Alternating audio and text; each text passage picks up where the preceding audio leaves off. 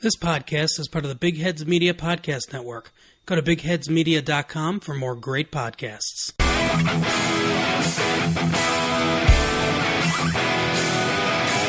You're listening to the Husker Cuzcast Sports Show. Now, here's Justin Fielder, Derek Stafford, and Tyler Schaefer. Hello and welcome to the Husker Cuzcast Sports Show. Justin here along with the cousins Derek and Tyler. Be sure to follow us on Twitter at Husker Cuzcast for all podcast updates and more. Jeffrey the Greek from Eyes on the Big Podcast will join us a bit later to break down the upcoming Iowa game. But first, I hate to do it, guys, but we got to do it. Got to talk about that humiliating 41-23 home loss to Illinois this past weekend. Now, this is a game that created a shitload of questions about the state of the program under Frost right now. If we were going to go with that old game recap format of the good, the bad, and the ugly, you know, that stuff that we used to do, this game we would just have to skip the good. There wasn't a lot of good or any good in this game. I think this was the equivalent of Mike Riley's Northern Illinois moment in 2017. You know, this game here at Illinois, we were 16.5-point favorites at kickoff, and we end up losing by 18. Tyler, what are your thoughts? Well, I'm going to go two different ways on that one. One, you talk about the Northern Illinois game. Well, if you want to make this even worse, we were only 11-point favorites in that game. Oh, wow. And we lost. I was trying to look back at the worst losses in recent Nebraska history. This is by far the lowest moment of the Scott Frost era. I'd have to go back to the 2018 Minnesota game. And I don't know if you guys remember, that was Mike Riley's second to last game. Minnesota ended up having a losing record that year, and we ended up losing by 30-some points to Minnesota. I mean, It was a embarrassing loss. We gave up. We had given up. The season was over at that point. What I will say, and I guess to give a little bit of hope after that, the one thing under the Scott Frost regime so far has been, after our worst losses, we've always showed up the next game, whether that be a victory or just a very competitive game. So Scott has done a really good job of keeping the team engaged, and that's why I don't compare this to Northern Illinois, because when that game happened, I think the wheels fell off the bus early. I don't think that's going to happen to Scott. I'm going to disagree with you on the worst loss, even in the Scott Frost era. I'm reminded of Michigan, 2018. I'm reminded of Troy, 2018. Minnesota last year. There were games, I think, that were much worse than this game. I think the problem with this game is we all expected more. We all thought we were going to win fairly big, and to lose as big as we did made it hurt. But I don't think this is the worst performance we've had, just judging off a few of the games I just mentioned. Well, this was a game where, 16.5-point favorites at kickoff, and all of us just envisioned Nebraska just going away. We had better athletes in this game. You could argue that we had momentum. Illinois, they were coming off of a win against Rutgers also. You heard what was being said by Scott Frost and the coaches. We knew that it wasn't a turning point, but headed into the week, but it was something to build upon. And for everything that they built upon, it just didn't happen. There was nothing in this game that looked good. It wasn't like, only the offense didn't show up, or the defense just didn't show up, or special teams. It was all three phases of the game. And that's probably the most discouraging part. Go ahead. Well, Justin, on that point, you talked about what Nebraska versus Illinois. And I think, in Nebraska's eyes, what we were at is, man, after we beat Penn State, which was a game that was kind of split going into it, we were underdogs heading into that game. It was kind of split if we would actually beat them. We were thinking, we got through Penn State, man, this second half of the schedule looks good. Yeah. But I think even on this podcast, we all were a little apprehensive to believe that Nebraska was going to blow out Illinois. I don't know if any of us had us covering the spread. Maybe Derek did. But we all thought that. And then I can remember a text message I sent you guys before the game. When I heard Dedrick Mills and Ronald Tompkins were out, I was like, well, how many carries is Luke McCaffrey going to have, and how many passes is he going to have? And, don't want to I know Luke's been taking a lot of shit, and we might talk about that in a second, but, I knew it was all going to come on his shoulders, and I'm thinking to myself, well, God, I think Illinois can score some points. Man, this might be a little bit of a little closer game than we even I thought it'd be in a 2-touchdown game, and it wasn't. It wasn't a close game. Illinois just took us by the woodshed. So let me ask you this, Tyler, because last week you were throwing a fit about how many times we ran Wan'Dale Robinson in the Penn State game. I personally think we should have ran him a lot more in this game because we didn't run him very many times. Well, I think that's I think that's ultimately a good thing for the sake of Wan'Dale. I think he is a playmaker that might have been able to give the offense a little bit of a spark, and they didn't even give him the ball much.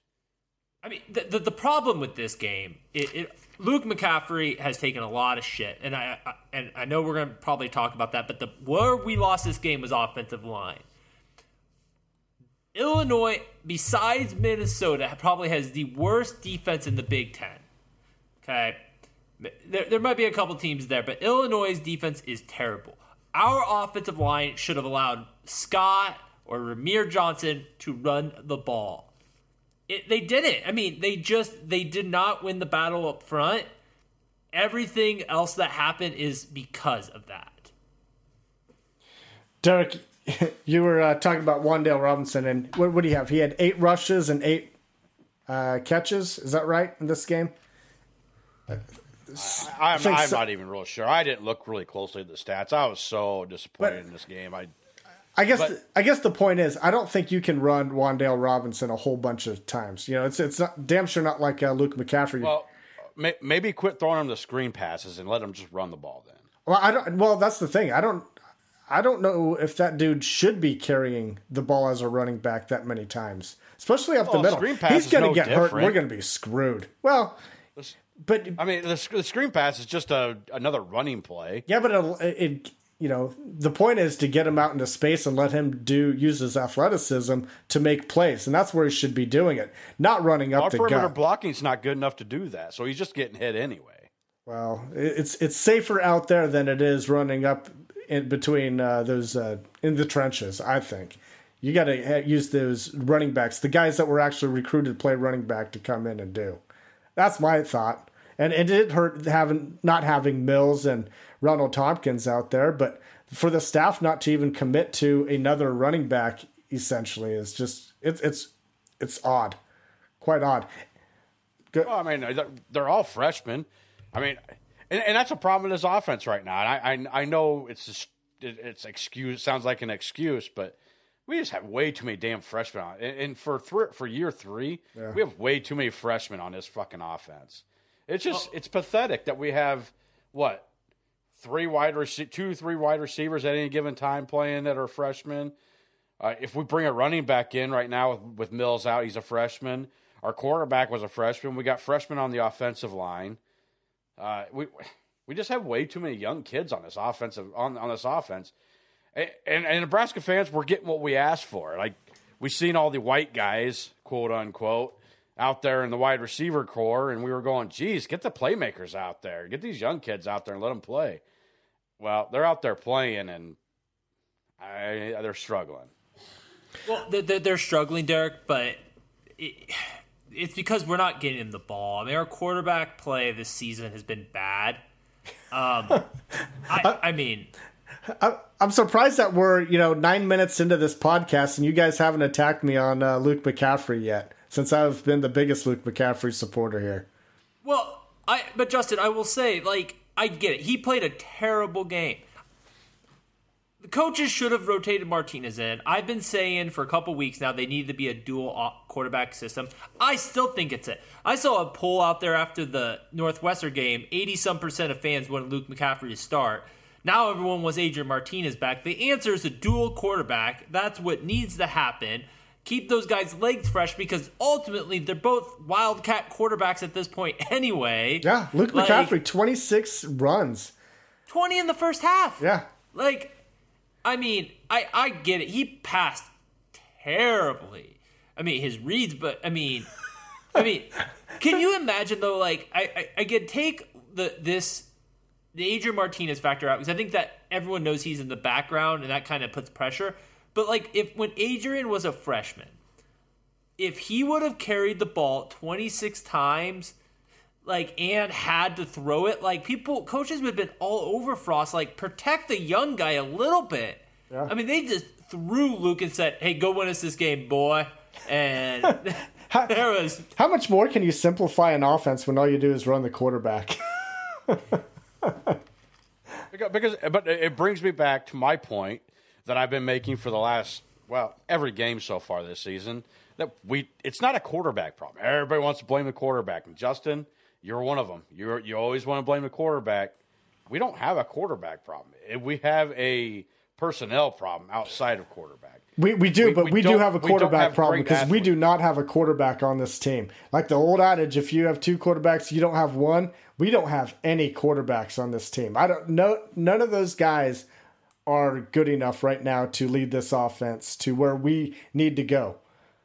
I don't know if I agree. We don't have any playmakers. Well, and the ones that we have are all too young, and it sucks. It starts with throwing the ball. You can't open up that run unless you have some sort of threat throwing the ball. And out of both quarterbacks, we do not have that. Adrian Martinez is probably a little bit better, but we've seen what he's done. You know, he was 2-8 in his last start, or 2-6 in his last starts, with 3 touchdowns, 8 interceptions. He's not that guy. Luke McCaffrey, maybe he gets there one day, but, you know, Tyler, you said it best after the game. He was like, he's just not ready to be the starter. And he's not. Neither quarterback is good enough throwers to even open up that offense one bit. Mario Verduzco, I don't know what that dude's teaching these quarterbacks, but it seems like both quarterbacks have gotten worse the more that they listen to Mario Verduzco. Is that harsh? I don't know how you could. Yeah, it's harsh, because we really don't know what we were ever getting out of McCaffrey. Well, so I don't know how you could sit here and say he's gotten worse. Adrian Martinez He's had what? One start? Like, but you're saying both quarterbacks have just been terrible, and they've just both taken steps back. Well, I mean, maybe you could say that about Adrian Martinez. You can't say that about McCaffrey, because we don't know what we were getting out of McCaffrey to begin with. I thought, well, you know, maybe this is just me, you're just drinking the Kool-Aid there, but you know, after last year, I thought there was plenty of opportunities to. I liked Luke McCaffrey's play enough last year to where I thought that he should be starting or getting more playing time last year. Headed into this year, I thought there was a great case that he should be getting snaps at quarterback. And then all of a sudden we see this. And it's just, I don't know what's going on in that quarterback room. I really don't. Because both quarterbacks, they do not know how to find a receiver 15 yards down the field. It's consistent. I mean. Well, McCaffrey found one of them, and when Wan'Dale Robinson was wide open, but he decided to throw it out of bounds 5 yards. Okay, that's fine. At one point. Yeah, we can talk about bad throws all day long, but that's the problem. That is the problem. There's no downfield threat. And it's... Again, I think the Adrian Martinez awful play that people have made out to be, I think, has been overstated. Luke McCaffrey was bad on Saturday. But I think you have still a small enough sample size with him that I'm not ready to take the baby out with the bathwater on this one. Like let's keep his spirits up. Let's keep him in the game. Again, Justin, you're right. Derek. I mean, everyone's saying our passing game. Like, I'm not saying we won't get better as the season progresses. We still have 3 games left. We can get better. Iowa's going to be tough this weekend, but Purdue, Minnesota, both of them, we should be able to get the ball in the air. Like, we could progress, but guys, we're never going to be the greatest show on turf. Like, we're not being the Rams. We're not having Patrick Mahomes come through this team right now and lighting the world up passing. What this offense needs to be is a quarterback run offense, and we need both of those guys' legs fresh, because when you look at when we've been the best, it's been there. And why, after Ohio State, we have not seen both of those athletes on the field at the same time is beyond me. I'll agree with that. And I will also say this, like, throughout this year, I think Nebraska has played, offensively, we've been mediocre. But again, I think a lot of that has to do with having 5, 6, 7 freshmen on the field at any given time. Defensively, we looked pretty good in most of the games up until this game. I don't know what happened in this game. I'm going to take what Scott Frost said and run with it a little bit, and the fact that I think some of these young kids won a game against Penn State, thought it was a big game, and took it too easy and decided, hey, we got the shit fixed and we're going to go now. And then came in and got punched in the mouth and decided, oh, well, I guess we didn't fix everything. Maybe we should have worked a little harder. And the players are saying that even. Like, we should have worked harder during practice. I think they all came in with this attitude that they were going to beat Illinois and it wasn't going to be an issue. And it proved them wrong. So Scott Frost isn't building culture still in year 3? There's still not that culture? All right, let's not go down that path. We have a long season to talk about that. But what I want to say about the defense, and what I want to talk about this game in general, college football is a funny game where momentum is a really big deal. And what happened is Illinois took momentum right away from that game, from that really terrible call and bad decision by Luke McCaffrey. They took momentum, and every opportunity Nebraska had to regain momentum, like, we just didn't seize the opportunity, whether it be that 3-and-out in the second half that they get the fake punt, whether it be them fumbling the kickoff after we just score a touchdown and we don't get it. Every chance Nebraska had to regain control of the momentum of that game, we failed to do it. And that is ultimately why we lost. And it started at the beginning when we had what should have been an illegal forward pass. It turned into a fumble. And look, the defense came out and did nothing after that. I don't know why they weren't prepared to go on the field yet, but they weren't. And they showed it. And like I said, they got punched in the mouth and they had no answer for it. And there's kudos to Illinois out there, guys. I know Illinois is not a good team. They're not a great team. But that offense, I do think their offense is underrated. I think their offense is dangerous. I think this is what happened myself. I think Illinois came in with the thought that this was their last chance to win a game this year. And Nebraska came in with the attitude that they were just going to beat them. And that was what happened. Illinois came in more prepared and more ready and more motivated than what Nebraska did. Well, our guest on for the Iowa game, they talked about this last week on their podcast. They talked about UMP2. What team wanted it more? And I'll tell you, watching that game, there was no doubt which team wanted it more. Illinois wanted it a hell of a lot more than Nebraska did. Yeah. And look, it's not over the top. You can't just flip your hat backwards and call it a switch and go, oh, we turned it on. It's not how football works. It's not a Sylvester Stallone over-the-top moment where you just flip it around. I mean, come on, man. I mean, that's not what it is. That's not how football works, though. Like, you can't just go to halftime and go, let's start trying. Like, it doesn't work that way. It'd be a lot cooler if it was. You know, you got 3rd down and 1. You just go around, just turn your hat around. It's like, okay, I'm going to get that 1st down. Hey, you said there was no positives. We scored our first second half points of the season. We did, yeah. And first touchdown. First touchdown in the second half. We could score 1 field goal a game. Didn't we score 2 touchdowns in the second half? No. I thought Adrian led us to a touchdown. He did. Yeah, that was the only one. Luke scored the first series of the second half that he had the ball. Was I that drunk? I honestly think the second half was actually a pretty close game.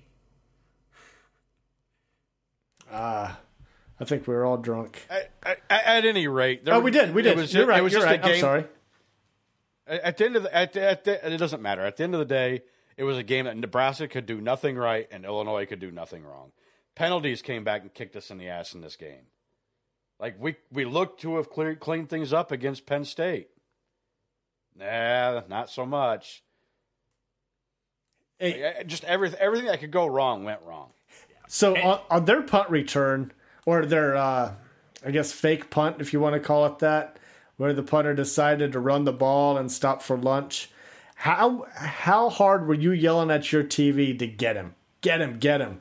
I mean, that play was so funny. I was like laughing while I was saying, get him! I didn't know what he was doing. I wasn't even yelling, get him, because there was nobody to get him. Everybody went downfield to block. They had plenty of time to get to him, though. And this is why, as a special teams unit, it drives me nuts that we never go after a punt. Like, if you at least send a guy or two, like, just keep somebody there. I mean, But we did. We sent, I think there was maybe 2 guys that were still on a line of scrimmage after, like, when they thought he was going to punt. Everybody else went back to block. There was nobody within 10 yards of it, and he said, oh, hey. Jonathan Rutledge. First down's right there. I can get it. I can get her. I can get her. Hey, I know you're going to blame Jonathan Rutledge. Remember, we already talked about this. It's always in year 2 where you start seeing a lot of improvement from his special teams. Well, that's a big learning moment for him. It was a big learning moment for everybody, I think. But that play right there. I mean, again, if that doesn't happen, does Nebraska gain control of the momentum in the second half? Do we mount a comeback? I don't know. I will tell you this. The defense was pretty pumped up to stop them on that 3 and out. And when they had to come right back on the field because they faked that punt, that defense did not look like they were happy to be back on the field. Yeah. No. And again, so the question now goes to, and we'll talk about this with the Iowa game, but I think from this point here, Derek, maybe you disagree on the lowest point of the Scott Frost era. I think this is the worst moment.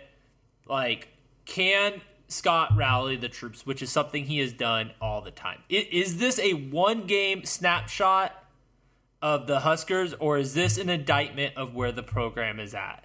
And I think we'll find out a lot Saturday or Friday, but that is the question right now, is like, because that was bad.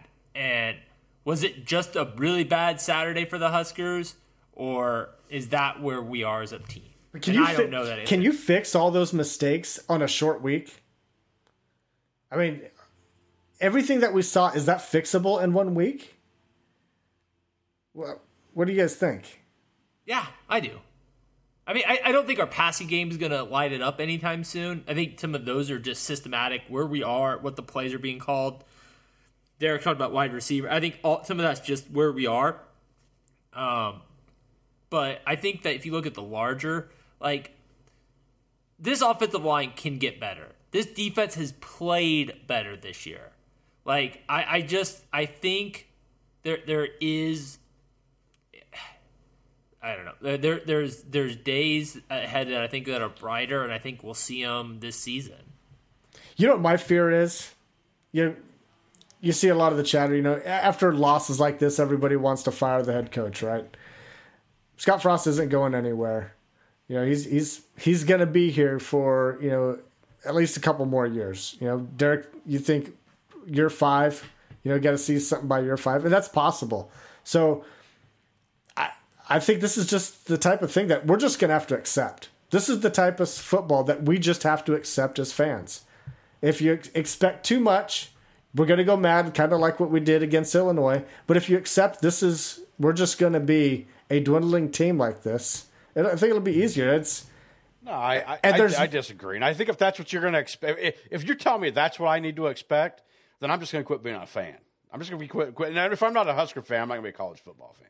Well, you just have to accept. We're not seeing any progress. We're not seeing progress in year 3. Sure, we got 3 games left to see what it is, but the sample size is not looking good that we're going to see much progress. And so this is just something that we'll just have to expect. There's a good chance that we go 1-6 in this regular season, and maybe 2-5, but we just have to accept this. And maybe by year 5, we hope to see some progress. But I never. Such a Debbie Downer. You're such a Debbie Downer. I mean, how often we've been expecting? I mean, since we've been in the Big Ten, we're 36-35 overall, just barely. And this week, we're probably going to be 500, and it's just going to keep getting down. You know, we have 10 wins in the Big Ten over the last 4 years. 10 wins in the Big Ten. Not acceptable. Not acceptable, but again, and there's not a lot out there to hang your hat on to think that, hey, there's sunnier days ahead. Again, it's just so hard because you watch the first 3 games of the year. Okay, Ohio State, 35-point loss, all of that stuff. I get it. It wasn't great, but we looked good for a half. I think most of the consensus was we looked better. Northwestern is a top 10 team, undefeated, just took Wisconsin behind the woodshed. We played Northwestern tougher than Wisconsin did. We beat Penn State. Okay? Say what you will about that, but we beat Penn State. So there's signs that this thing wasn't... I'm not saying we're making leaps and bounds through the first 3 games, but there's signs that this thing wasn't completely off the rails.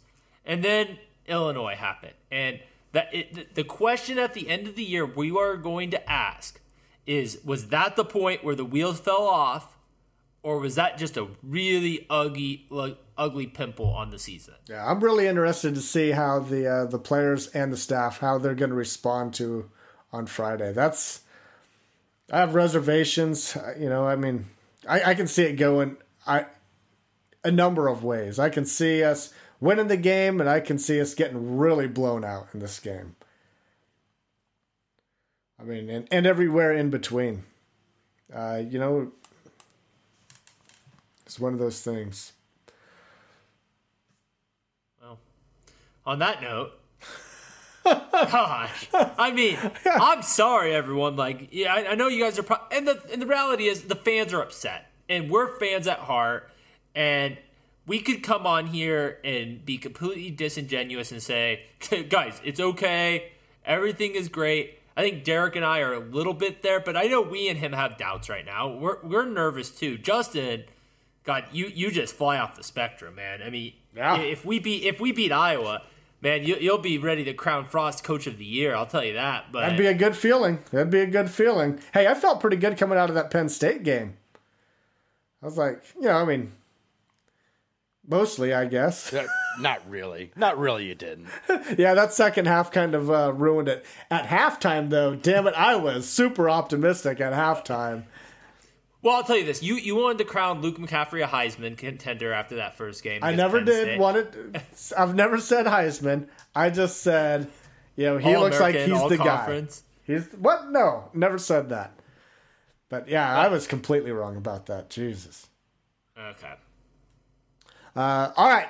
Well, let's go ahead and get our guest in, and let's talk some Iowa. Let's try to be a little bit more positive, guys. No more Debbie Downer from you two, right?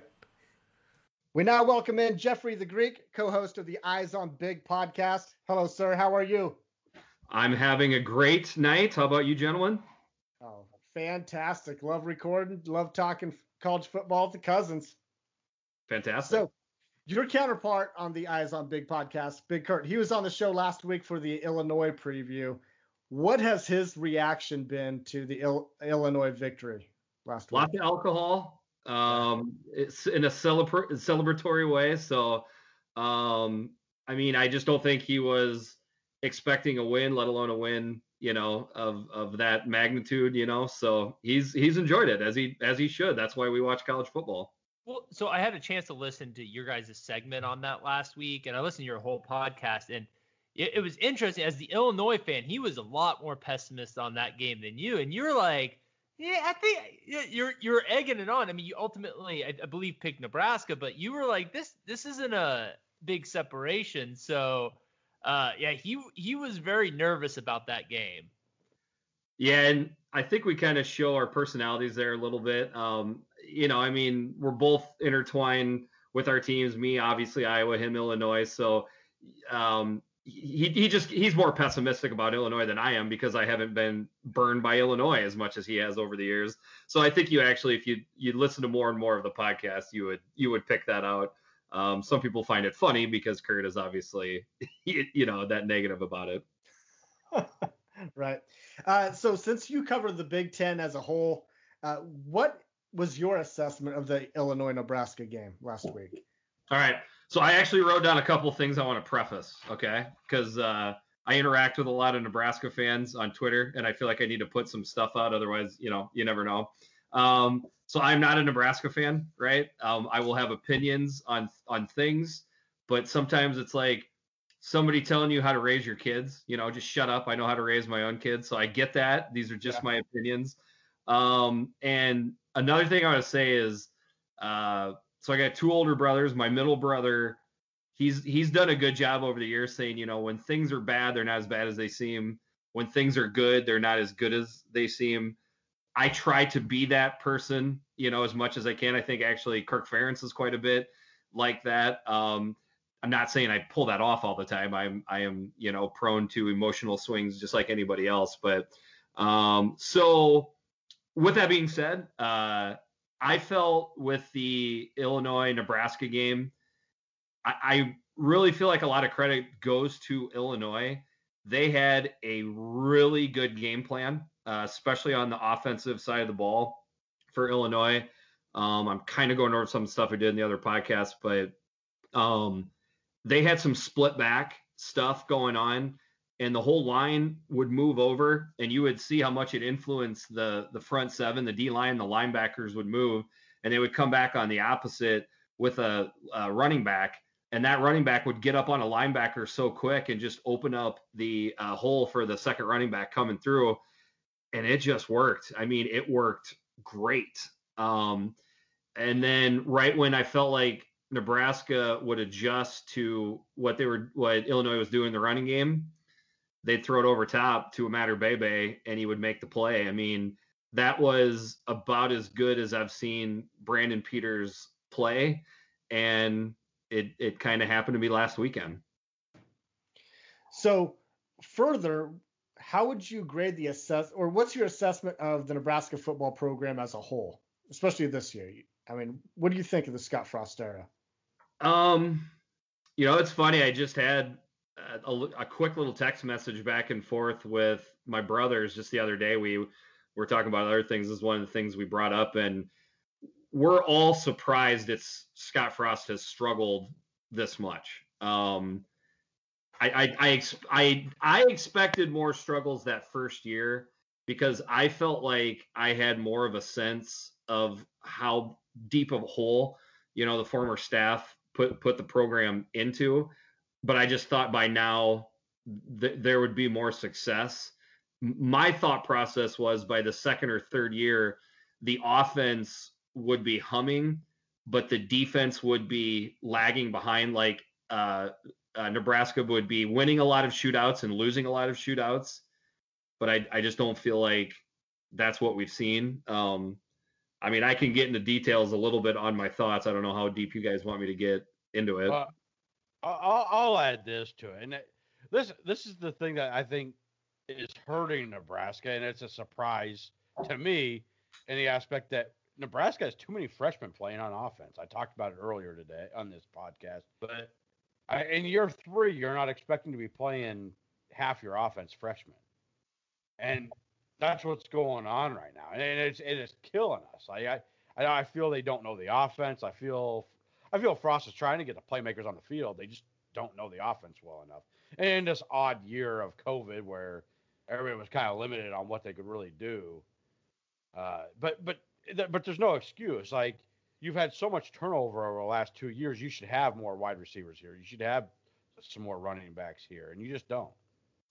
Yeah. I guess one thought I've had is with the Scott Frost, Chip Kelly offense. And I know Frost's offense is a little bit different from Chip Kelly's. Obviously, all these coaches, they start making little modifications to them to fit their personnel or to fit their personality. So, but with that being said, I wonder if those schemes work in a conference like the Big Ten as much as they worked in the AAC or the Pac-12. I mean, that's fair. That's fair. And again, like that's where I get into the, these are just my opinions type of stuff. I don't talk with Big Ten defensive coordinators, so I can't say, but I would be curious to talk to Big Ten defensive coordinators and get their thoughts on it. Like, I think Adrian Martinez could probably go play right now in the AAC and light it up. It's just tougher to do. And one of the things is you have such turnover in the AAC, and quite honestly, you have a lot of turnover in the Pac-12 as well, with coaches and defensive coordinators moving around all the time. Okay. So not every time, but often when a coach has success at the AAC level, they get promoted, right? They go up, a D coordinator gets to be a D coordinator at the, in a Power 5 school. So you've got new defensive coordinators coming in all the time, and they don't get to see these offenses over and over. Well, what do you have at Wisconsin, Iowa, and Northwestern? You've got 3 defensive coordinators that have been there. I mean, Iowa and Northwestern, you could total them up to about 40 years that those defensive coordinators have been there, and Wisconsin's been there a lot as well. So when you get that familiarity from, those schools towards an offense like that, it's tough to just bust out with 40 points a game versus that. And then obviously the jump up in just talent on defense. There's just more talent in the Big Ten, the SEC, and honestly, like the Big 12 is getting a little bit better too than there are in those other conferences. So I think that might be one thing. Or it just simply comes down to quarterback play. If everything was about the same, and this is just to have fun with it, but you switched out, if you had a little more Mariota and a little less Martinez at the quarterback position, I got to think there's a couple more wins that have happened over the last couple of years. So you talked about Adrian Martinez. He could go to a different conference and probably play. What about Luke McCaffrey? What are your thoughts on Luke McCaffrey thus far? He should be playing his dad's position. Wide receiver is my thought process. But I mean, I've seen a game and a half essentially. The throwing motion doesn't look fluid. I mean, I think that's pretty apparent, but that's a hard position. That's the hardest position in sports to play. So I still feel like you got to give it a little bit more time. Yeah, I agree. I think that the Luke verdict is a little bit out. I know a lot of people say play him at wide receiver, play him at wide receiver, play him at running back, wherever. He's had 2 starts. Like, right. I will tell you, like, I don't know who's playing quarterback Saturday against Iowa. I have an opinion on it, but I don't know who you're going to see on Saturday or Friday. But if Luke plays, I think he could play better than he showed against Illinois. Let me ask you guys this. What quarterback do you think Iowa fans want to see? Luke McCaffrey all day. Yes, 100%. 100%. Yeah. That's something to me right there. Is that because of the Illinois game, or is that because of, like, because you're 2-0 against Adrian Martinez, right? Like, you've beaten him both the last couple of years. Last year, Adrian Martinez had arguably his worst game as a Husker against Iowa. So why Luke McCaffrey? Is it just the Illinois game? I mean, that's part of it, certainly, but Martinez just has seen more. He definitely misses throws, don't get me wrong. There was one in the Northwestern game that I think about in the end zone a lot, but he's made more throws. I've seen Martinez have more successful plays, in the memory bank than I can obviously point to with McCaffrey. That's fair. All right, let's talk about Iowa now. Your team started off 0-2 with close losses to Purdue, and it's just slipped my mind here. Northwestern. Yes, Northwestern. There you go. And those were 2 games that you blew leads in. Then Iowa, they went on to blow out the next 3 opponents: Michigan State, Minnesota, and Penn State. So what did Iowa do to really flip the switch, so to speak? Well, it helps by playing Michigan State, Penn State, and Minnesota. I mean, that's obviously a part of it. My thought process is Iowa has always been a developmental program. I thought we would be one of the programs that was best positioned with the goofy offseason and season. But as it turns out, I think we really could have used the quote-unquote preseason games. Iowa typically actually looks like junk when they play Western Michigan or whatever those first games, but they just win because they're better, and they just get better from game 1 to game 2. Well, game 1 was Purdue. Tons of turnovers, turned the ball over. They lost, gave up the lead. Well, game 2, they played what right now, I don't know if you saw the current rankings, is the number 8th ranked team in the country in Northwestern. I'm just saying that's a big leap in week 2. I would have rather got Northwestern in week 5 in a regular season, type of deal. And with that being said, Iowa had a chance to win that game at the very end twice, so it's just kind of, I don't know, it's just kind of how the season played out. I just want to add, this to me is what Iowa has done better in the last 3 games over the first 2 games, was they quit throwing the ball 40, 50 times a game. Yes. They got back to running the ball, which Ferentz had, Brian Ferentz, when I speak of Ferentz, needed to get out of his wheelhouse there and just go, okay, you know what? We've always been a running team. We need to get back to running a game. And Petrus is just struggling. I'm not saying he's a bad quarterback, but he was struggling. So focus on the run game. And I think he figured that out, and he decided that was a better way to go than just let's throw the ball up every time. Because that's what really hurts you, especially like Northwestern. I believe you guys had 3 turnovers against Northwestern. Later, when you had already taken it away 3 times and taken a pretty decent lead.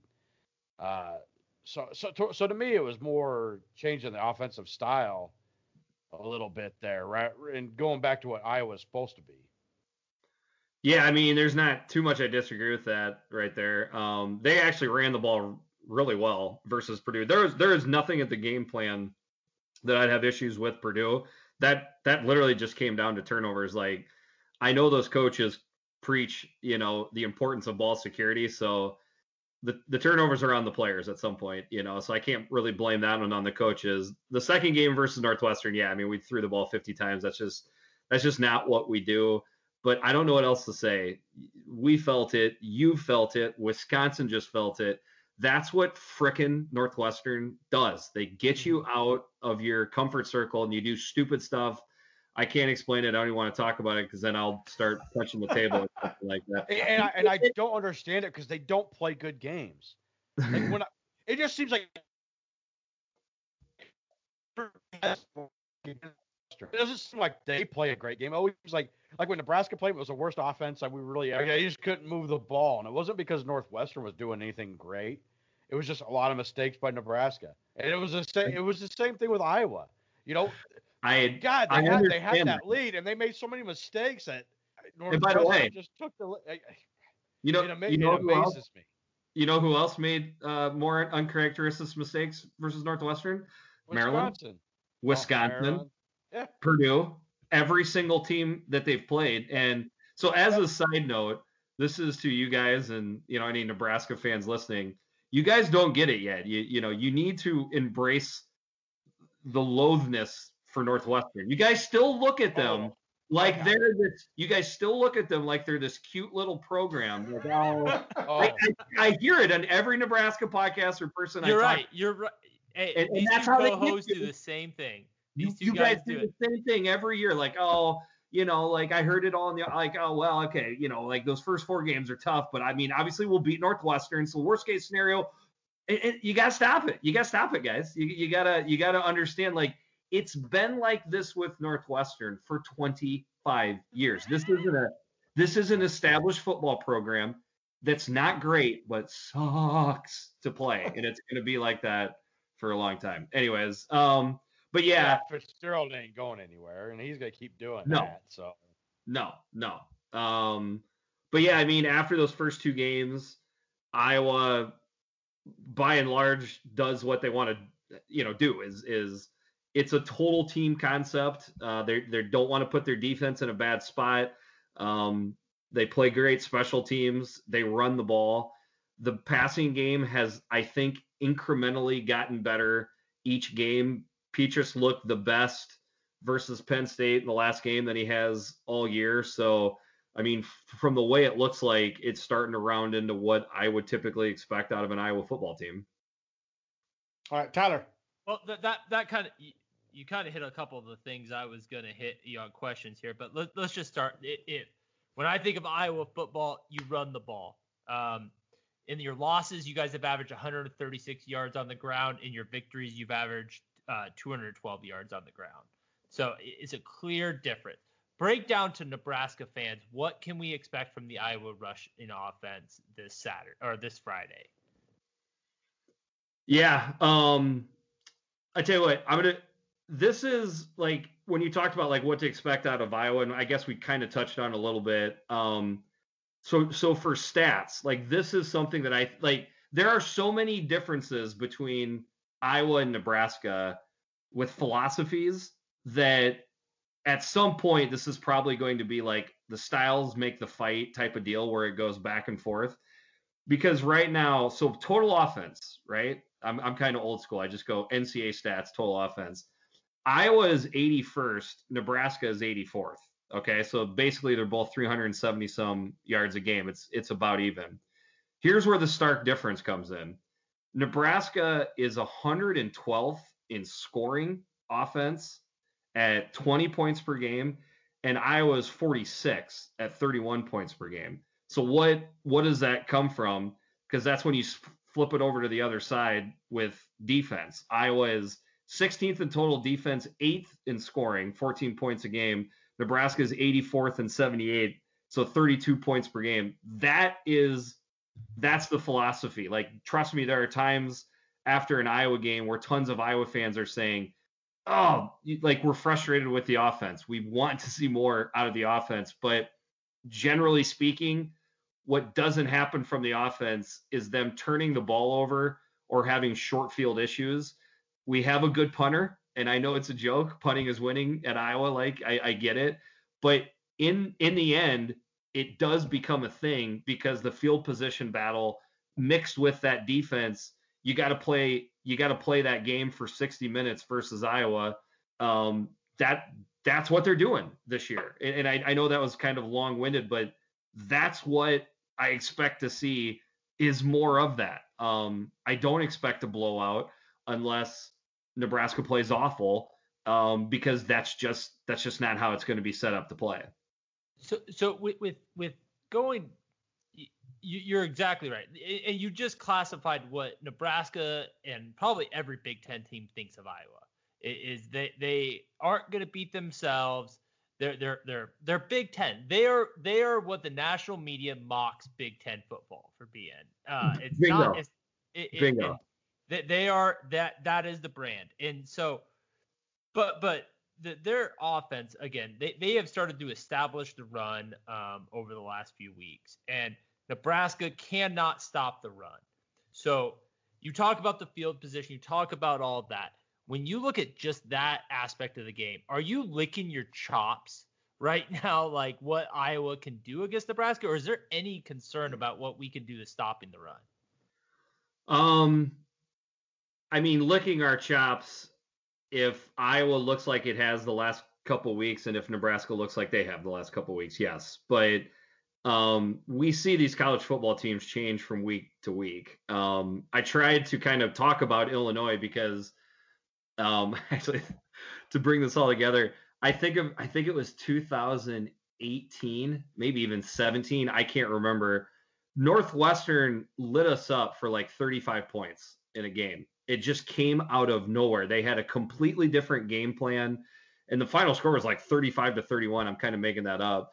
That was what it looked like to me last week with Illinois versus Nebraska. Like, I think Illinois put some wrinkles in there and really surprised them. Okay. I don't think that's going to apply this week with Iowa and Nebraska. Nebraska is going to know what they expect from Iowa. I don't think there's going to be a big shift in the game plan. It's going to be, can you stop it? And maybe even more accurately, can you consistently stop it? Which to me doesn't spell out, blowout in any capacity. It's just going to be, we're going to do what we're going to do. You try to stop it. So if Nebraska's going to win on Saturday, I've got three things we've got to do. But on the defensive side, we've got to make Iowa throw the ball. And I want to give you a couple stats, and you can steal these for your podcast, and by all means. So a little known fact about Nebraska is we are tied for the lead in the Big Ten in quarterback hurries. Okay. We had 0 against Ohio State. So you take out that game, like we are getting pressure on the quarterback. Okay. Iowa has given up the second most sacks in the Big Ten. Obviously, the struggles passing is kind of known. Iowa has not been a very effective passing. I think the lowest completion percentage, lower passer efficiency in the Big Ten. I think our secondary is our strongest unit. How do you assess that matchup if Nebraska can force Iowa into throwing the ball? I mean, I definitely agree. If any team can force Iowa into consistently needing to throw the ball, so what I would say 3rd and 7+, yes, that will obviously bode well. I actually picked Penn State to beat Iowa in an upset last week because I thought Penn State's defense was stout enough from actually what I saw the week before against Nebraska that they would have the ability. Because I mean, honestly, I thought Penn State looked good up front versus Nebraska. They just gave the ball away. But what happened is Iowa they just ran it all over Penn State as well. So it became a moot point. Eventually, somebody is going to stop Iowa from running the ball, and that will cause issues for Iowa. The question is, will it be this Friday? Derek? All right. Okay, before we get into the defense, I want to talk coaching here. And there was it's a little bit of an uncomfortable conversation, I guess, in the end. But there was a lot of accusations going against some of the Iowa coaches this offseason. Some racism comments being made. That seemed like it was a really big issue for a little while, and then all of a sudden it kind of just the football season started. Is there still a problem with this? Not necessarily in the program, but I mean, is this still is this still being talked about in the Iowa land, or is this kind of going away?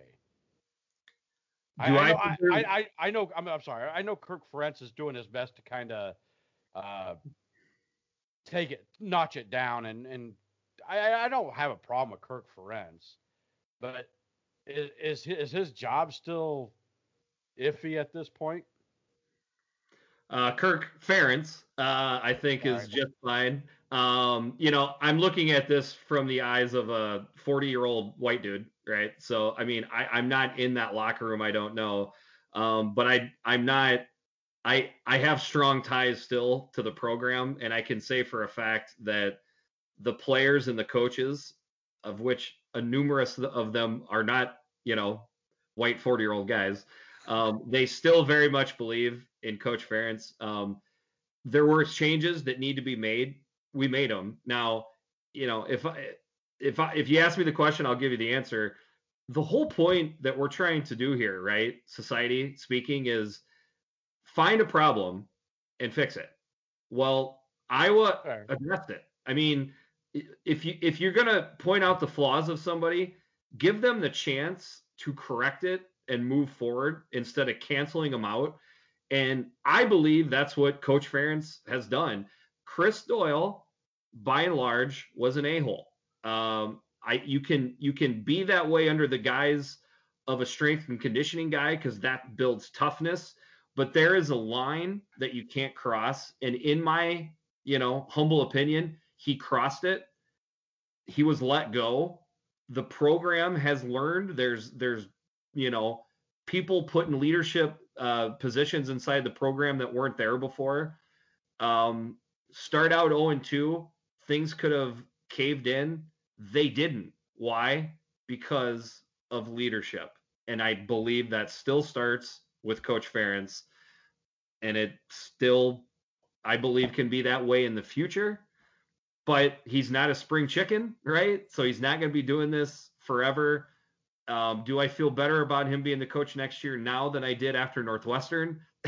Absolutely. I mean, winning is the ultimate deodorant. I mean, it is the ultimate deodorant. So yes, I do believe that plays into it. I think we just still got to give the season more time to play out. All right, that's fair. So let's get into this defense, and this defense does scare me because your stats are wonderful.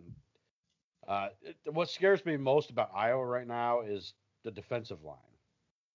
Man, you guys, and it's a consistent thing. Like it's over the years, you guys always have a great defensive line.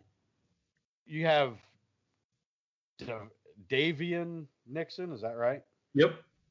And Zach Van Valkenburg. Okay, sorry, I'm terrible with names. That's some big names, some big ones there. He butchers all of them. Chauncey Golston. There you go, nailed that one. All right. So okay, out of those guys, you got a total of 10.5 sacks and 21 tackles for loss.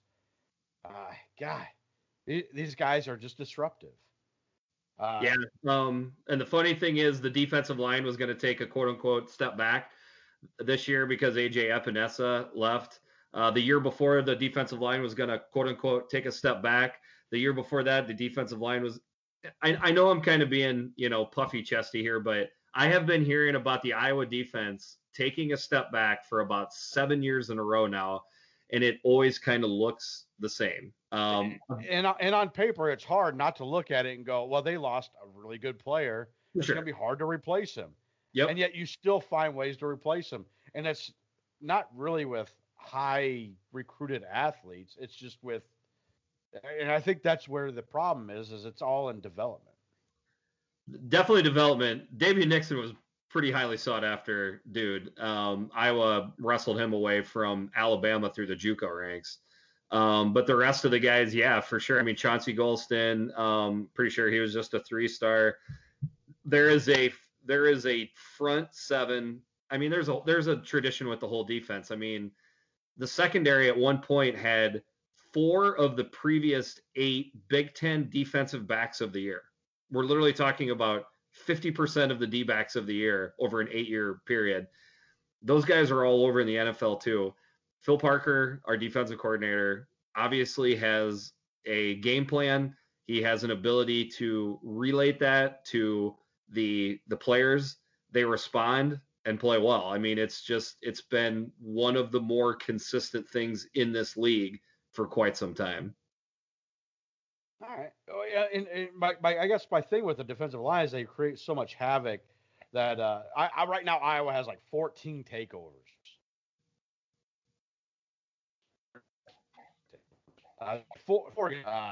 They had 2 against Minnesota, 3 against Michigan State, 3 against Northwestern, and 2 against Purdue.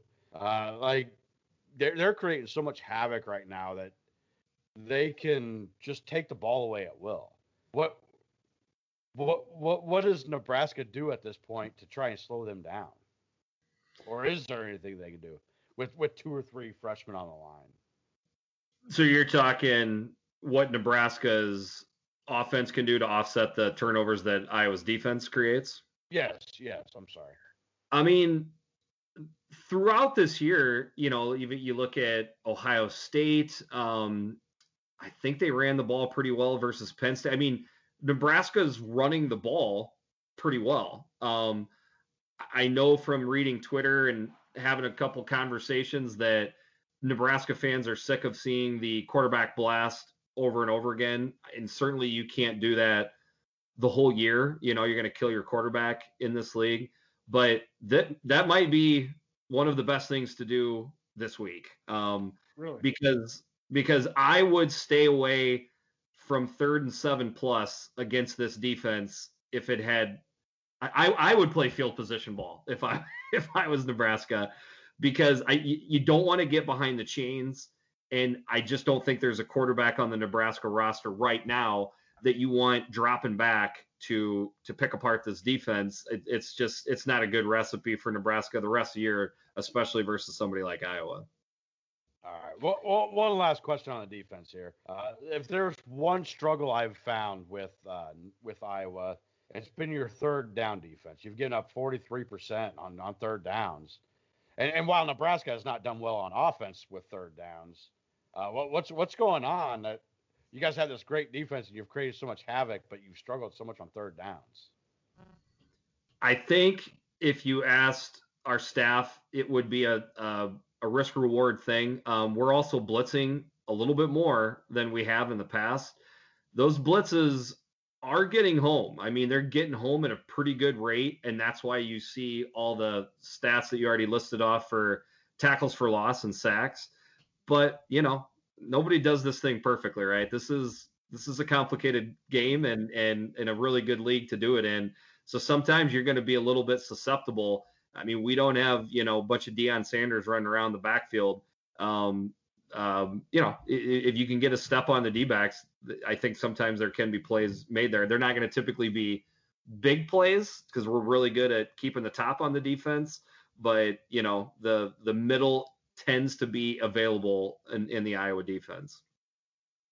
All right, so Nebraska fans have been critical about the quarterback run, like you mentioned. Luke McCaffrey, 26 runs last week. But you're saying for Nebraska fans, look forward to the quarterback run against Iowa on Friday, right?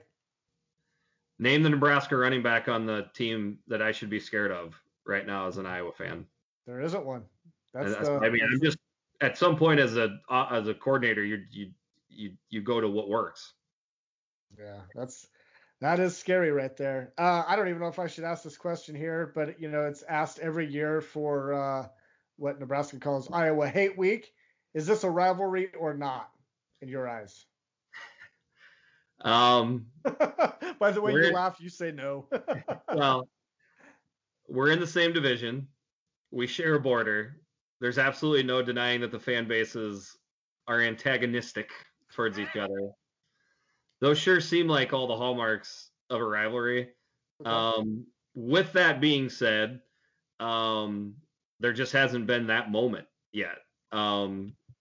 That's going to be what it takes to just, put this thing into orbit. Iowa was ranked in the top 6 or 7 in 2015 when we played Nebraska, but Nebraska wasn't, Last year, Iowa was ranked. 2018, Iowa finished the season ranked. During all those years, just, I don't know what else to say. Nebraska wasn't very good, and Iowa's won 5 in a row, and some of those are blowouts. Like, it's going to take Iowa being something like 10-1 and Nebraska being 9-2, and the winner goes to Indianapolis. I mean, you got yourself a rivalry type of game right there when that happens. And we just. I have to say, when I opened that,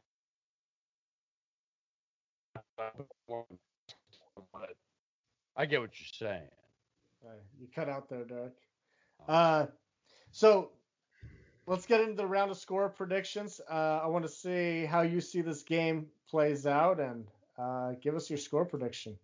Yeah. Real quick, can I just ask you guys a question live on the podcast? Okay, I just like to say it was great to see Colin Miller, tweeting, and sounds like he's okay, but I'm assuming he's out this week. The anticipation is he's going to be out for the rest of the year. Yeah. Frost didn't say that. He said it'd be unlikely to see him play again this year. Okay. Spinal concussion. That's what I heard. That's what they're saying. I didn't know you could have a concussion in your spine. I did not know that either. That was another shitty thing I've learned in 2020, like when you never stops. And then how about Luke Reimer? What's his status? He's fine. Sounds like he's fine. He was a little dinged up, but I think he's okay. Okay. Because I was going to say, I mean, those two both being out, I thought that's huge. Colin Miller being out alone is enough. But again, I mean, I think I've got a process I go through. I just haven't gone through it yet. So I'm going to have to give you kind of a range on what this is. And then tune into the Eyes on Big podcast. We'll probably release that Wednesday night or Thursday, Thanksgiving Thursday, for you to listen to, anybody traveling. But I tend to believe this will be a little bit more low scoring than maybe the experts think or what a lot of people will predict. I still believe there have been improvements on the Nebraska defense as compared to previous years. So I think that will look a little bit better this week. I think Iowa will be somewhere in the 23 to 30 point range. Okay. And I think Nebraska would be somewhere in the 17 to 24 point range. So something like 28 to 20, I think, is probably what I'm going to go with. So that's a Nebraska cover with the points a little bit closer, but Iowa wins the game. Okay. Tyler, what about you? What's your score prediction here? For the last 2 years, both came down to a field goal. I think our kicking game has gotten a lot better, which gives Nebraska faith. But you guys may have the best kicker in the Big Ten. Duncan has crushed the souls of Nebraska the last couple of years. It's funny you said that. I actually have the exact same score prediction. I have Iowa winning 28-20. But I did say I have 3 keys. If Nebraska is going to win, these 3 things have to happen. 1, we have to find a way to slow down the run game. 2, we have to play both quarterbacks. Okay, our quarterbacks are wildcat quarterbacks at this point. Yeah, they can pass a little bit. If you're going to run your quarterback 30 times, rotate them like you would running backs. If you do that, keep their legs fresh, I think you're going to get more success. And number 3 is Wan'Dale Robinson. Last year, Nebraska, Iowa didn't really have to face Wan'Dale. He was banged up, played a couple series, was out of that game. He has got to be explosive with the ball. It's not about his touches. It's not about his over yards. You need to see big plays from him out of the backfield. I'm not putting a yards on him, but I'm saying you need to see 15 yards a touch from him. If Nebraska does those 3 things, I think we can win this game. I just don't believe that, number 1, on that quarterback, that Frost has shown any sign that he is willing to run a true 2 quarterback system. Maybe he does against Iowa. And furthermore, you mentioned Colin Miller being out. I just don't know if we're going to be able to get you off the ball, off the field with the running game. So 28-20 Iowa. I hope I'm wrong. Derek. I think last week was a bit of an anomaly. I don't think Nebraska was as bad as they looked in that Illinois game. I agree with Mr. Jeffrey here that Illinois came out with a very good game plan. I don't believe that Illinois was better than Nebraska. They played better, but I do see improvements on this team as a whole throughout the season. Iowa's a really good team, and it's going to be tough to move the ball on them, but I think Nebraska will find a way to do that a little bit. I do think the defense has done enough to prove to me that they have improved. And I think they're going to find a way to stop Iowa a little bit here. And if Iowa turns into a passing team, I think that's going to kill them. I'm going to pick Nebraska 24-23. I knew you would come through and pick Nebraska. I just knew it. I am different here. I think what we saw there with Illinois was really troubling for being year 3, midway through the season. And that was just that's a big eye-opener to me that this program is nowhere near where it needs to be. Nebraska's trending down. Iowa, they're trending up. That defense is just so stout. Nebraska struggles to score points, against Illinois. So I think this is not going to be pretty for Nebraska fans, especially coming off of a short week like this. I think Iowa routs Nebraska 45-20. Oh. It's not going to be pretty. There's going to be some more tears in my beer on Friday. More tears, I swear. So. All right. All right. Jeffrey, before we get out of here, go ahead and throw out your Twitter handle and plug your podcast again. Yeah, thanks. So I am Jeffrey the Greek at Jeffrey the Greek on Twitter. Kurt is Big Kurt. That's B1G KURT. You can find either one of us and then just look for the eyes on Big. So EYES on B1G. We cover all 14 teams. We try to cover each one of them as equally as possible, Ohio State down to Rutgers. And we will do a breakdown of each game during the week, and then a post view of each game during the week as well during the season. Love interactions, negative or positive. We'd love if you check it out. I will say to anyone listening, I've listened to a lot of Big Ten podcasts, a lot of podcasts in general. You guys do a great job. Kudos. We loved having you on. You're as one of my favorite listens. So kudos to you and keep doing what you guys are doing. Thank you so much. Back at you guys. Yeah, thank you so much for joining us, and hopefully you come back soon. So good luck, but not too much luck this weekend. Yeah, I understand. All right. Well, thank you. All right, guys, it's time for games of the week. Let's see here. All these games are going to be straight up, not against the spread. Let's update. Let's see here. Last week I went 3-3. Derek went 3-3. Tyler, you had a great week at 5-1. So that puts you in the standings now at 36-19. I am next in line, 33-22. And Derek, 32-23. So all that progress that we made, Derek, we lost it this past week.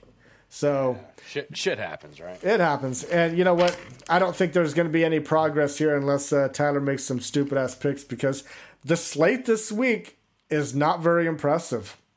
It's not really a great batch of games. It might be fun to watch some of these, but picking these games, not really. All right. So the first game, which is probably the best game, I should have probably done this one last, but number 15, Iowa State at number 20, Texas. Texas is 1.5-point favorites. Derek. All right. I'm just going to tell you, I'm going to lead with, I think Texas wins this game. I think Ellinger is still better than Purdy is. Here was a surprising stat for me, and I don't know if you guys realize this. Did you know that Ellinger is leading Texas with 323 yards rushing this year? No. I found that crazy. Like, you don't expect a Texas quarterback to run, yet alone be their leading rusher. Who was the last quarterback to do that? Was it Vince Young at Texas? Probably. Yeah, it has to be about. I thought that was strange. And it's not like he's killing it. I mean, 323 yards. I don't know how many games they played off the top of my head, but. All right. So you got Texas, Tyler? I'm going to go Iowa State in this game. Yeah, Justin, you're right. This is up there for me as game of the week. It's a highly competitive. Texas has done well scoring the ball, but I think Iowa State's defense is just a tad better. We'll see. This is a coin flip. I think I'm still not buying the Tom Herman experience down there. I think this is a game that Texas needs to win. I think if they lose this game, there might be a little bit more clamors. I like Iowa State in this game. I'm taking Texas in this game, mainly because it's just at home. I was kind of impressed, not impressed, but I think Texas, they've been playing a little bit better ball lately. Maybe they got something going. I don't know. We'll see here. Hate Texas, though. All right, let's go to Notre Dame, -5 at North Carolina. Derek. Notre Dame all the way. Yeah. I do not believe North Carolina's got the defense to slow down Notre Dame. And Notre Dame's got a good enough defense to stop North Carolina a little bit. I don't see this game really being very close at all. I think Notre Dame runs away with it. All right, Tyler? To me, this is the game of the weekend. I think North Carolina is going to give Notre Dame everything they can handle. Ultimately, I don't think it'll be enough. Derek, you kind of hit that. Notre Dame probably is just a little bit more of a complete team. There's just something about Notre Dame that I'm not completely buying stock in. Like, I feel like I've Notre seen. Dame. Yeah, I've seen this movie before. Like, I wouldn't be shocked if North Carolina won. The same token, I'm not quite ready to go out on that limb. I'm not impressed by North Carolina. I kind of like Notre Dame at -5, but I got to say Notre Dame being number 2 in the country, the playoff college football playoff committee, they released their first poll of the year just right before we got on here, and Notre Dame, they're number 2. Not that it's a huge surprise, but God, they got to be one of the worst number 2s in the playoff committee in their initial polls since they've started releasing them, right? It's got to be the lowest. No? The worst? So. I mean, are you impressed by Notre Dame? A little bit. They got to win over Clemson. Like, They've played a bunch of AC. I mean, they played the same. I mean, essentially the same schedule Clemson's playing. Would Notre Dame have They have beaten? the win over it. Would Notre Dame have beaten Clemson with had Trevor Lawrence been playing? We'll see. We'll find out in the championship game, but I don't know because it's not like Clemson's defense stopped Notre Dame at all. No, it definitely did not. I mean, Notre Dame won that line of scrimmage. I heard a great stat, and has nothing to do with Notre Dame, but it has to do with Clemson. Clemson has not won a game since Halloween. Like, it is Thanksgiving weekend coming around. They have not won a game since Halloween. That's because of all the cancellations and everything. Like, it's a weird year for college football. They're number 3. They haven't won a game in a month almost, and they're number 3 in the country. Weird season. Wow. Okay, I have Notre Dame as well, mainly because this is a bet against North Carolina. Maryland at Indiana, Derek. May I tell you what? I'm impressed with what Maryland's done. I know they haven't played for a couple weeks with the whole COVID issues. Indiana's coming off a tough loss where they scored 35 points against Ohio State.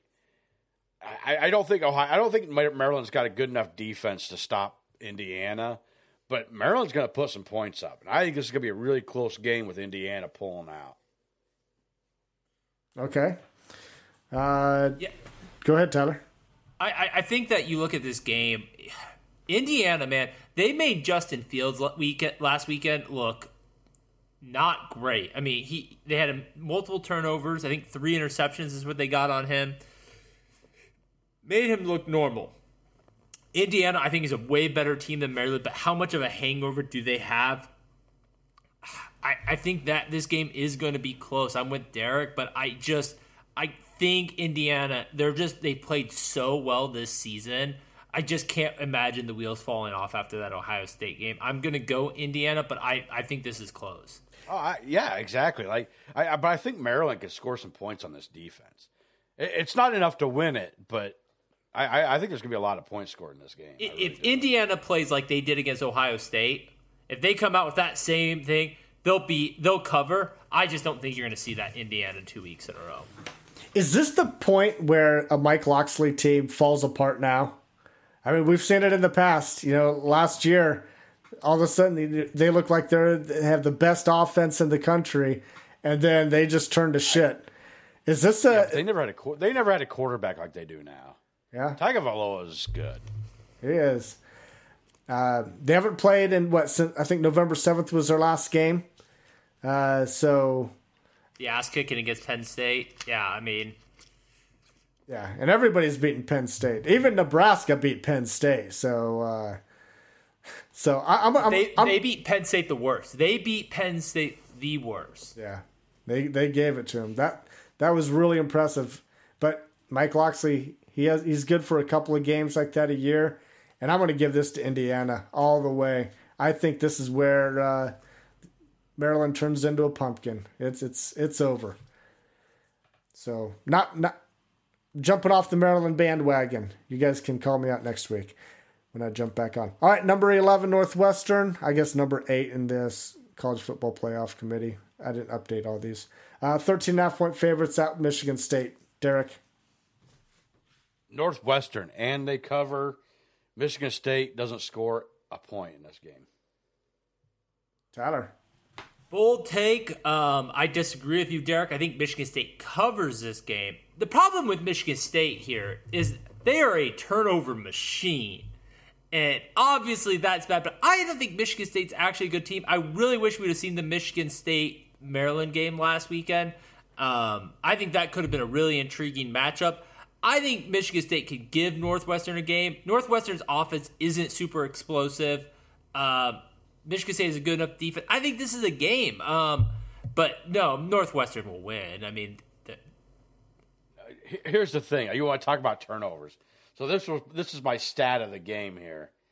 Northwestern is 4th in the country in turnover margin with +8 and 1.6 per game.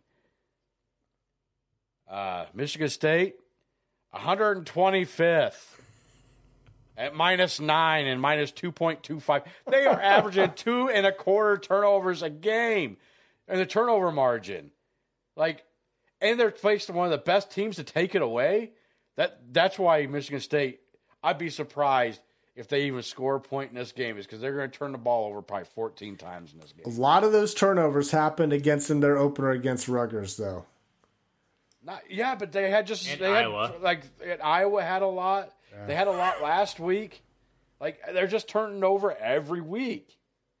I get they had 7 of them against Rutgers, but it's every week they're turning over 2-3 times a game. Except Nebraska only had 2. I think that's maybe the worst game they had all year in turnovers. So, what do you mean had 2? Nebraska, we had 2. I was talking Michigan State still, but Northwestern, they turn it over. That's the whole thing. That's the crazy thing about it. They turn it over plenty. They just grab that many more. Yeah. Now I got Northwestern also. Derek, I think that's pretty interesting of you. You think it's going to be a shutout. Would not be shocked if it was. That defense, God, that is a good defense right there. Hey, didn't Iowa shut them out? I thought Michigan State scored a touchdown. No, they didn't. Was it 7? Didn't they score 7 in that game? I know Minnesota was 35-7. I can't remember who just shut out Michigan State. Anyway, let's go on. All right, Auburn at Alabama. Is this going to be an Iron Bowl for the ages, Derek? God, no. Alabama's going to just destroy Auburn. I am not convinced Auburn's even a good team. I'm shocked. I mean, they are 5-2, but they are the worst 5-2 team. Weren't you guys shocked? I mean, we're all picking Bama here. I mean, let's get Bama. Weren't you guys shocked that Auburn's ranked right now? Yeah. Where the hell have I been this college football season? 5-2. I looked them up and I was like, oh, they have won some games. I think they beat YMCA twice. Yeah, Alabama should definitely roll in that one. All right. So let's get our best bets. I hit last week. Derek hit last week. Tyler, what did you do last week? I picked a game that got canceled. Your game got canceled again last week? Jeez.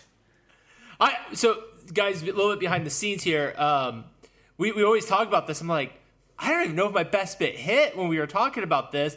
And then I had to go back to the last podcast to listen. And because nothing happened. And then I was like, oh, another flipping game got canceled. So apparently that's my strategy here to not lose you guys any money is all my games just get canceled. It's pretty good. So I'm 3-6 on the year. Derek, you're 6-3-1. And Tyler, I don't know what you are since I'm still ahead of you. You're not very good. You are not very good. Better than you. All right. So let's get into our best bets. All right, best bet to you, Tyler. Okay, my best bet is going to be Oklahoma State -11 against Texas Tech. Okay, Texas Tech is 0-5 in their last 5 road games against the spread. I know a lot of people saw last week Oklahoma State struggled, but I think that this week Oklahoma State finds their way and they blow out Texas Tech. I like Oklahoma State big. All right, Derek, best bet to you. All right, I'm going to go with a game we've already talked about again, and I am going to talk about another over, and I'm going to take the over in the Maryland-Indiana game. I said it before when we was talking about it. I think Maryland's offense is good enough to score a lot of points on Indiana. I think it'll be a close game. Maryland doesn't really have a good defense, so Indiana will score some points. So I'm going to take the over at 62.5. All right. Best bet to me, and I'm going to do something. I'm going to take one for the team here. My best bets haven't been that great this year. So I'm going to go ahead. I'm just going to take Iowa -13.5 against Nebraska. If I miss this one, at least Nebraska kind of plays great. But I see Iowa kind of running away with this. I saw when that line hit 13.5 the other day, I kind of jumped on it because a lot of that had to do with a little heat of the moment thing. I was still furious off the Illinois loss, so I'm just going to ride that bet out. So I'm taking Iowa minus 13.5. Thoughts? I hate your bet, Justin. I know. I mean, I knew you would. But, I don't fare too well, so it's got to be good, right? Oh, I think it's great. So I think our down... Honestly, the reason why we lost last weekend is because Justin picked Nebraska to win. Whenever Justin goes against the Huskers, it's good. Whenever he's on the Nebraska bandwagon, bad signs ahead. All right, so see, I'm doing us a service, right? Thank you for donating your money to help the Husker Nation. All right. Hey, thanks again to Jeffrey the Greek from Eyes on Big Podcast for joining us to talk Iowa. Special thanks to our producer, Connor Russell, for putting this audio together for us. Be sure to follow the Husker Cuzcast on Twitter at Husker Cuzcast. Like us on Facebook. Look for episodes anywhere you get your podcasts. Hit that subscribe button and don't forget to rate and review. On behalf of Derek and Tyler, we want to thank everybody for listening. And as always, go Big Red.